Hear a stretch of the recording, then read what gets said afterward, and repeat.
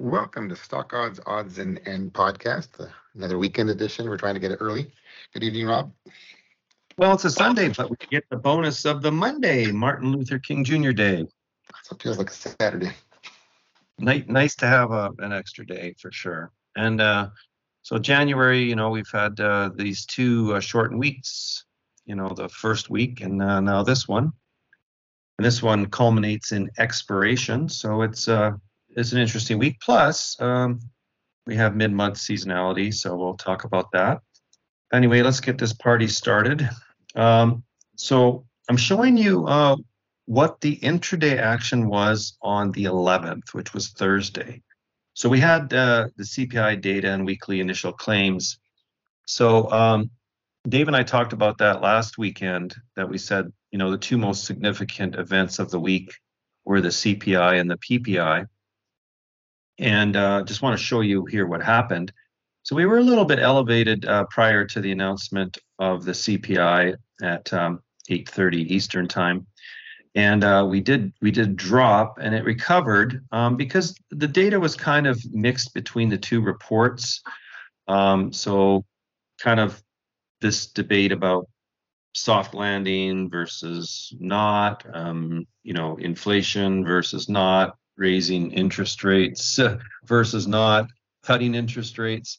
It's all kind of jumbled in there, and Treasuries did okay for the week in terms of bonds went up and the yields dropped slightly, but there was this sort of battle here, and you can see it displayed in how we rallied up pre-market off the lows, and then we turned over and kind of had a pretty high signal move earlier in the morning, the first two and a half hours. Then we retraced all the way to retest the previous close, and we closed just about bang on. So that was an interesting event on the Thursday. And then we go to Friday, and we see a similar kind of behavior off the December PPI. In this case, we were discounted prior to the report, and then we launched up and really high signal heading up before the open, managed to open and just, notch up a little bit. And then we reversed and went all the way down to fill the gap. And that gap fill happened right at 10 a.m. right here. Bounced a bit, finally went around. And we chopped back and forth over the previous close and finished again fairly close to the previous close. So very interesting day again on the PPI numbers. And this was in front of a long weekend here, the Friday. So you kind of have this, lighter volume. People leave early because they want to make even an extra long weekend out of it. You have a little bit of, positive enthusiasm because everybody likes, an extra day off kind of thing. But you also have concerns about what might happen on a long weekend, and your inability to deal with positions or manage or hedge or buy puts or anything. So there's always these concerns about this extra day. As it is, weekend risk is more than any other day of the week. So we usually have a weekend factor of 3 to 5 times the risk of any one day during the week, and that's how we view weekends. There's a lot of positive developments that can happen if nothing bad happens over the weekend. You could come into Monday and be fairly elevated, or you come into after a long weekend like Tuesday, we could be elevated just if nothing happens. But there is that concern before the weekend, just because you're not able to really deal with positions and you have that extra exposure. So there's always a battle before weekends, and we've had a lot of Fridays that have been fine, but this was one where it chopped around quite a bit. So that was that. And again, from the PPI numbers, we sort of had more. We had a little bit more sort of deflationary or lack of inflationary pressure because the wholesale numbers were subdued. So we had a disinflationary to deflationary kind of narrative out of the PPI. But anyway, the market did give up its premium. So I just wanted to point that out. Like these last 2 days, we did give up the premium that we had there. And so that's telling. That means that there's sellers present. And granted, volume was lighter on Friday, but there are sellers present and they're willing to sell into any rallies. So keep that in mind. And this is the chart of the SPY here. So we did, make this new high, pull back, and then again, we've been testing here, trying to, get firmly closed above the high that we had from December. So we've been battling a little bit because right away when we came into the new year, we sold off and we turned around and rallied back. But we're having trouble to get that confidence to break out into new highs and really sustain them. So definitely a battle going on. I'm not going to show you the Qs and the diamonds. We've got other things to talk about today, so I'll just kind of skip that, let you look at that stuff on your own. I wanted to show this. This is kind of our subscriber list. We produce a neutral and a risk, and our neutral is the 11 sectors, one long and one short from each sector. Now, it's not industry balanced, it's just sector neutral in that sense. So there is exposure to the macro and there's exposure to all kinds of forces still from that. So it's not perfect, but it's been a lot more stable than the SPY has been over this last year. But today I'm just focusing here on the risk on list, which is long technology, communications, and discretionary, and short staples, industrials, and healthcare. And then risk off is the opposite of that, but not the opposite symbols. They're uniquely curated symbols between the two lists. So risk off is long healthcare, long industrials, and long consumer staples or defensive. And short, the tech, discretionary, and short the communications. Now, in doing that, we've had strategies where someone could choose to do risk on or risk off. But I also wanted to show what it looks like if you just did both of those lists on any given day, and then versus the SPY. So the blue line here represents the SPY in open to close performance, and you can see how it's had some volatility and actually went negative at one point in the year around end of October, beginning of November. And since November, we had pretty good performance, right from the 1st of November all the way through to the end of December, essentially. And so, the performance on close to close was good, but we still had great performance intraday open to close. Now, if we go back to 1993 until now, you're going to see that there's not a lot that's accomplished from the SPY open to close. Most of the returns or all of the returns really are overnight. But since we're trading intraday and we're looking at our lists open to close, it's important to do the same kind of comparison. So the blue line again is the SPY open to close. The gray line down here is the risk off list. So, since June the 7th was when we started these two lists, risk on and risk off, you can see what's happened here is that the neutral list had a little bit of a bump initially, but it's been pretty much sideways all the way through. So volatility on it is less than the SPY, but there's no real performance from it. The performance has come from the risk on list, which you can see here in the darker orange. And if you added both together, the defensive or the risk off and the risk on, you would have this yellow line here. So again, a person could choose, or they could do both, but what we've really had an environment of risk on. Now, could that change in 2024? And I would propose that it's possible, with many surprises to come this year, a lot of things that are, stirring and boiling, and just looking at the amount of elections globally that there are, including our own election in the US. There's young countries and older countries like the UK and so on in the US that have elections this year. And so we've got a tremendous changing of the guard in that sense. We've just had elections in Taiwan.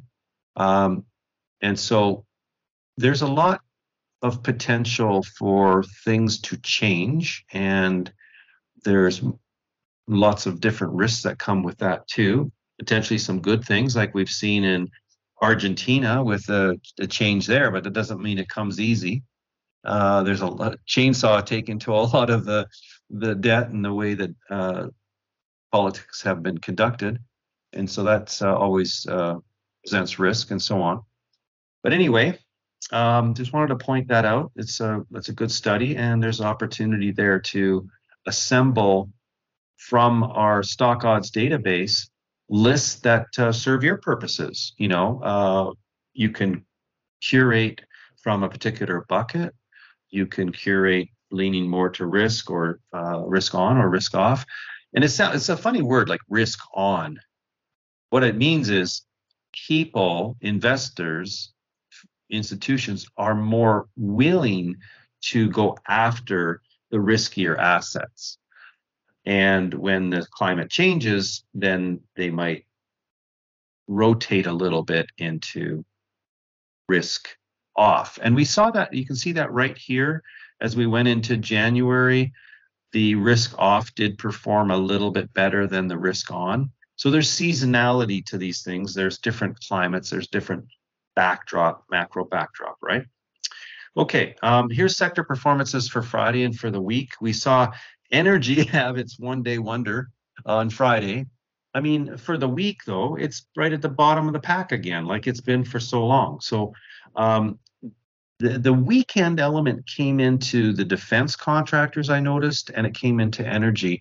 This because we have, this problem in the Red Sea and the Suez Canal potentially blocked from a lot of traffic. We've had 90% reduction on to maybe 95% reduction on ships going there, and they're going the long way around, which adds costs.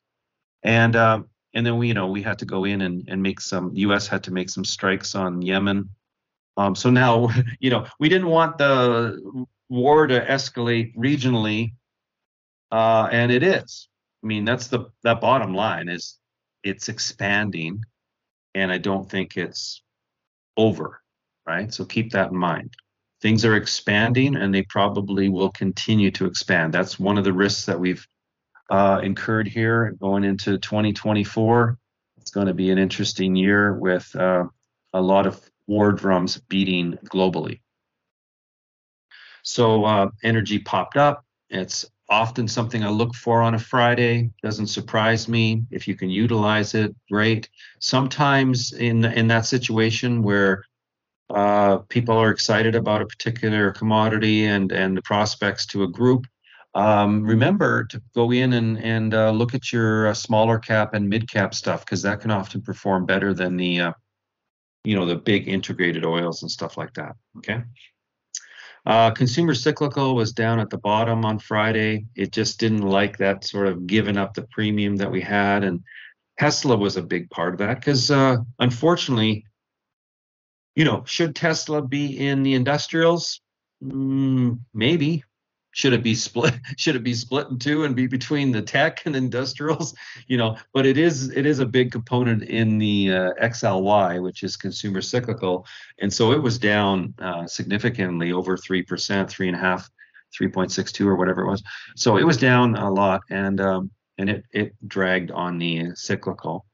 Other than that, it wasn't too bad of a day for most sectors. In the 1 week performance, technology, consumer services, and we had a kind of a battle between defensive and cyclical for the week.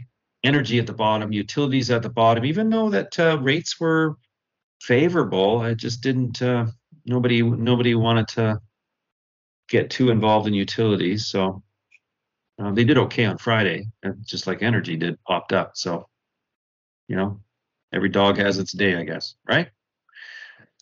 Okay, map of the market for Friday. You can see there's the Tesla, minus 3.67. I was pretty close by memory, 3.67. UNH had a bad day. CVS, Humana, so the healthcare had a bad day. Wells Fargo had a bad day on the banking earnings. Even though the earnings were good, market took it to the woodshed here.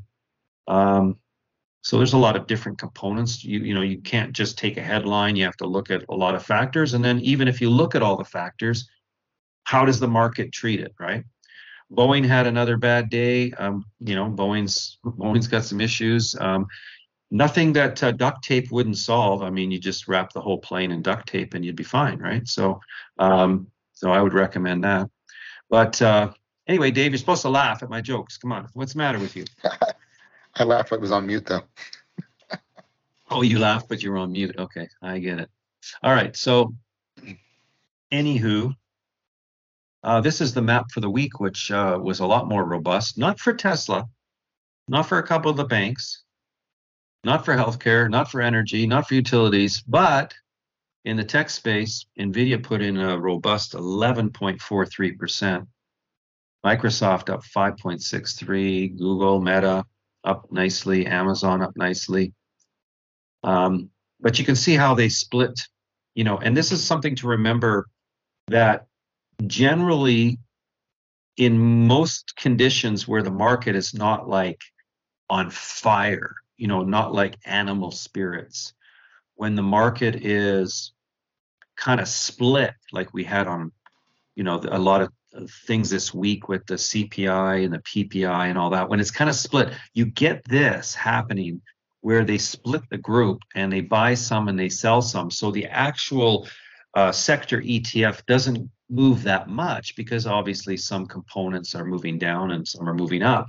But the problem is they're still market weighted. They're market cap weighted. So the bigger companies still tend to exert the additional force on the sector, right? Whereas the diamonds are price weighted, so it's a little bit different on how they perform. Here's the US dollar chart here. You can see over here that we've been sideways in a channel for a while. So what I want you to pay attention to is when we break outside of that, that's going to be significant, either to the upside, which has still plenty of potential to move up, or to the downside. Again, we're kind of at this crossroads really with where we are. We rallied here because of interest rate hikes and inflation and probably more hikes expected, and we thought that the Fed was going to still do another one or two, like potentially October and December. And then we saw the narrative change where they said maybe one and done, and then it changed further to nothing. And then we didn't get anything in December, but the narrative started to change about these cuts in March. First of all, it was May, then it went to April, then it went to March. So now, March, April, May. And now we're wrestling with this whole thing. Was it premature expectations? And so that's why we bounced up a little bit and we've kind of gone sideways because nobody actually knows what to do. I mean, that's the reality. Nobody knows the future and we don't know which way things are going to go. And so we look at the FedWatch tool, the CME FedWatch tool, we get some probabilities from that. But there's a lot of changing factors. And so fasten your seatbelts and pay attention to which way we break out of here on the dollar. The same thing, watch the treasuries as well. They had a little bit of a move higher where it means the yield dropped slightly, but we're still in a kind of a defined range. Here's gold though. Even though the dollar was sideways, gold did pop up a little bit. So, there's the speculation that, it's held up, actually very, very well. I know it's, not the thing that's that attractive to people anymore, especially in the digital currency age, but, keep your eye on it because there's big number here at 2100 and of course the 2150 area. But I just noticed that it popped up without the dollar doing anything. And so that is to me a little bit notable. And that could be because of this additional war drumbeats here. Okay. Here's seasonality now. For we brought up this slide last two times we did this podcast, and now we're moving into the mid-month seasonality element here. So again, the way we track it is the 9th through the 14th business day. So if we count on our calendar, we had a shortened week, so that's 4 days. 9 days started on Friday. So Friday was the first day of the mid-month seasonality.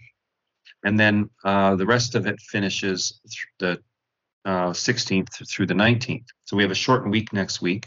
So we finish our seasonality for mid-month on the Friday, which is also the third Friday of the month, which is expiration. So we're expecting a down seasonality and potentially a nice robust expiration.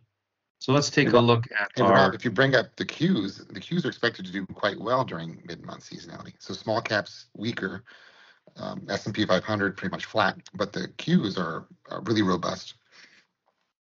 For mid-month?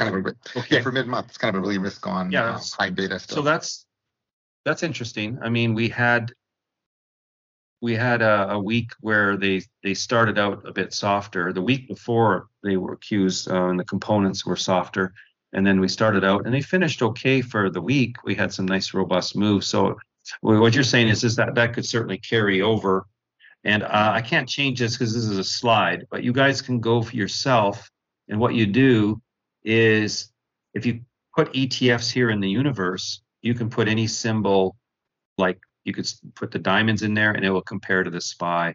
You could put the Qs in there and it'll compare to the SPY. You could put any sector ETF in there and compare to the SPY. So it's one thing that you can do to get some backdrop, some context for the ETFs.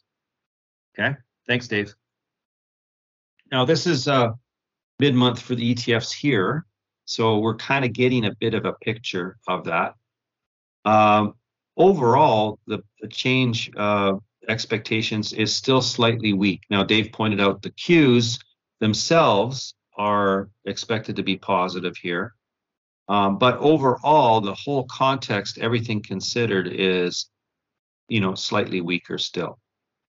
So that means, pick your battles and also look at how we arrived here.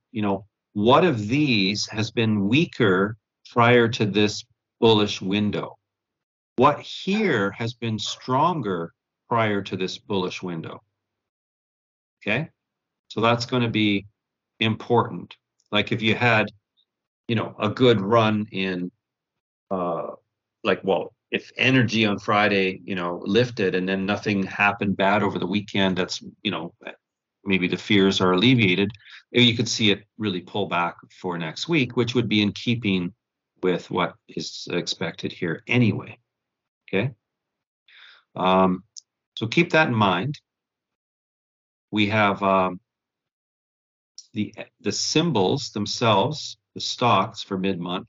Again, you want to align yourself with some of the symbols that are members of those ETFs or associated to those ETFs, and that could give you some value. So you might be looking for, if you wanted to short basic materials, for example, you got CLF is in there, NUE, STLD, things like that, CF. These are all in the basic materials, AA. So you might want to focus on that. If healthcare is expected to be weak, you've got a couple of those. If you got a couple of retailers, and over on this side, you got a couple of the tech stocks. And if the Qs are expected to be a bit stronger, that could fit in with that, or XLK. Okay. Then we end up with Friday, which is supposed to be a bullish day. Mm-hmm. And same themes here. You see the SPY should be good, semiconductors good, XLK, IYR, SMH is there, XLP is staples. So we've got a bit of XRT and XLP on this side here. And then on this side, we've got, remember the SDS is an inverse. So this is really saying that the SPY, because this is the double SPY and this is the inverse double SPY. So just that throws it off a little bit. Just remember that. We've got GDX, GDXJ. So some of the gold expected to be weaker on Friday, GDLD as well. Some bonds weaker on Friday. Keep that in mind. So not as much of a positive expectation Tuesday through Thursday. If nothing bad happens over the weekend, Tuesday might be a relief rally. Then it could roll over and Wednesday could be a bit sour, Thursday a bit sour, and then rally again on Friday. That's how it might play out. Just giving you kind of a movie I've seen before. And here's the stocks again. Pick out in keeping with your ETFs as much as you can, and also look for, if you did a streaks, overbought, oversold, anything like that, and you see, maybe, American Express had a really good rally last week. It might roll over. This is actually the third Friday, so you'd want to look at this on Thursday before you go into Friday. And there's two options. One is carrying it overnight, hedging it. Another one is just waiting until the open on Friday. So you could decide what element of risk you're wanting to take on that. Okay, Dave, take it away on the economic reports here. Yeah, there's a couple of themes for the week. One is Fed speak. A lot of that's going on. There's some housing data and retail sales. So Monday, of course, we're closed for the Martin Luther King holiday. Tuesday, there's a Fed Governor Waller speaks and some manufacturing data. And Wednesday, again, a couple Fed chairs are speaking and governors. But we have U.S. retail sales and the Fed Beige Book at 2 p.m. So that could be a market mover, Wednesday at 2 p.m. Eastern. Thursday, again, more Fed speak and housing starts, building permits, and Friday, existing home sales and more Fed speak. So the Fed may play more of a role this week in moving the market in one way or another. And in terms of earnings, Tuesday, we've got Goldman Sachs, that's a bigger company. Wednesday, Kinder Morgan, and Friday, we have Travelers. So earnings are picking up. A lot of financial. Yeah, Goldman's a big one. Yeah, Goldman's a big one for sure. And that kind of kicks off the bank earnings.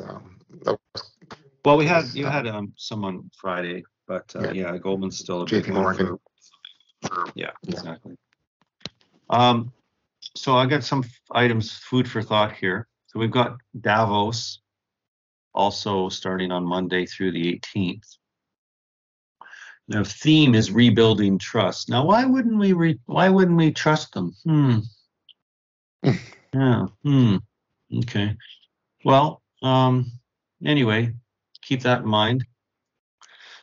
We've just had Taiwan elections. So this is an important thing. And Putin's main advisor did say something possibly relevant.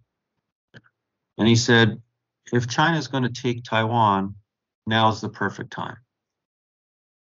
So we've been kind of expecting that the last couple of years, and we have been expecting that they might want to do something prior to the elections, the U.S. elections, not prior to the Taiwanese elections, but possibly because of, but before our U.S. elections. So we're entering a season where the timing is definitely closer than it has been for that assimilation of Taiwan into China. But again, we can speculate on the 3, 4, or 5 different ways that they might attempt to do that. And I don't think they would want to do it. The first thought wouldn't be war. There's other ways to bring it about. So it'll be interesting. But if it happens, it has been expected it could be, at least $10 trillion of cost to global GDP. besides all the semiconductor problems that we could have. So, yeah, very interesting potential development there. So I have some questions for you guys. Food for thought. Can we expect a lower or higher cost of money going forward? Can we expect the cost of money to be lower or higher? We've been in a season for many, many years of lower cost of money. And that season has come to a close. And people are expecting that we've just seen the higher side of it now, and we're going to go back towards the lower side. But is that reality? Is that really what's on the horizon going forward, considering all the things that have come to a close? So money became very invaluable because we were awash in it. And now money seems to be becoming more valuable once again. So there's a higher cost when it's more valuable. Think about that. Are consumer household savings rising? Are credit cards utilized more or less? Are people becoming more reliant on it? I know during 2020 with some of the stimulus and other things that people kind of rushed to pay off credit cards as much as they could. And they seem to try to save more. But there has been some banter about savings being reduced, people dipping more into their savings and using credit cards more. Have wages kept up with inflation? We've seen, some union strikes. We've seen, some increases here and there, but have they really kept up with inflation? Is AI the final item that eliminates 35% of the jobs? Like, remember, Dave, when, they talked about the computer would eliminate all these workers, and, we didn't see that. And then it was the next thing and the next thing. Is AI the final element that actually does reduce jobs? Is this where we're at now, finally, after all these other sort of failed expectations in that area? Because the job landscape has been pretty robust, right? So anyway, something to think about. What is the implications of most baby boomers retiring? So I don't know if you guys have ever read like Pig Through the Python or anything like that, but the baby boomers have been responsible for many of the developments, in the US and globally over the years. And as they retire, what implications comes from that? Does it change the investment landscape? Are they going to be investing more, less, pulling cash? What's the transfer of wealth? What does it mean for types of vehicles that are bought going forward? What does it mean? I mean, they baby boomers were responsible for the minivan. Remember, the minivan. So there's a lot of things that came about through that. What is the cost of net zero carbon emissions? I saw estimates of, to bring this about, $30 trillion, which is about 30% of last year's GDP. That's incredible, right? To achieve this net zero. Well, I'm not going to be achieved without pushback, but it could be achieved with climate czar, maybe. Hey, so something to think about. What's next? Is global trade vulnerable? Well, I've seen some indication that it is. We saw it through COVID for sure. We had disruption in global trade. We had disruption in the Red Sea and the Suez Canal recently. We have also some disruption in Panama with that canal. Panama Canal is kind of really low on water, and a lot of ships are again having to go the long way around. a lot of bottlenecks. And then wars are disruptive, right? Have markets celebrated a victory over inflation too soon? So we're kind of sitting right on the top of that now, where we had a good rally from November until recently, and it's kind of sitting there kind of on the fence. So did we celebrate the victory too soon? Hackers and disruptions. I guess there was an attempt to disrupt the London Stock Exchange. What about other exchanges or things that could happen? Are we in a season of war with more wars inevitable? Is this just the way it is now? There's a lot of hot spots. Look at, Venezuela. Look at the situation there in, there's a look at Sudan. I guess the Middle East focus and Ukraine focus has been so much that a lot of these other areas aren't paid attention to, but there's a lot of hot spots. So are we in a season of more to be expected? And what does that mean? So with all that bad news, well, it's food for thought. It's food for thought, right? Welcome to 2024. Anything to add, Dave? Doesn't sound like an easy year.